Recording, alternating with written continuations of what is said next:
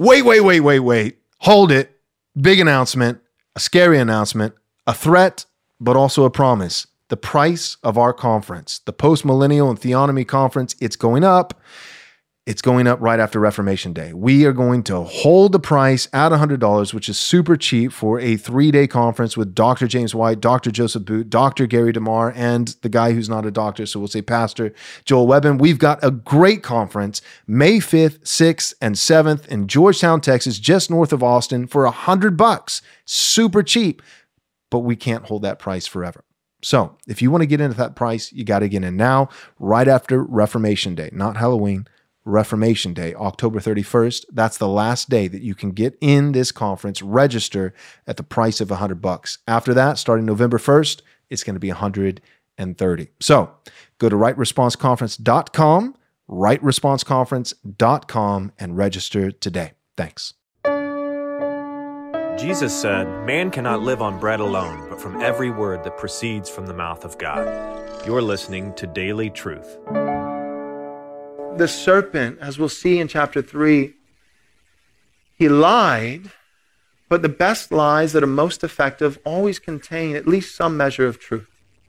And so the serpent and what he spoke to Adam and Eve, particularly Eve, he said, "You will not surely die if you eat of this fruit." But God, he's holding out on you. God he's got an insecurity complex. God wants to keep you down. God knows that if you eat of this fruit, you'll be like him. That was true. But as I've quoted often, J.I. Packer says that a half-truth that masquerades itself as a whole truth is a whole lie. When we give part of the truth while very intentionally leaving out other portions of the truth, and we act as though that part of the truth is the whole story, that is deception. That is a lie. The serpent was lying to our first parents by saying, God knows you'll be like God. Well, that's true. They would be like God. But the rest of the truth is that's ultimately unsustainable. And it's actually, in this sense, it is not good for man to be like God. In this sense, man was never meant to be like God. Because the way in which Adam and Eve and you and I have become like God, apart from salvation in Christ, is like God. We now determine what is moral from what is immoral by inserting the standard as our own character rather than the character of God. In that way, Adam and Eve became like God.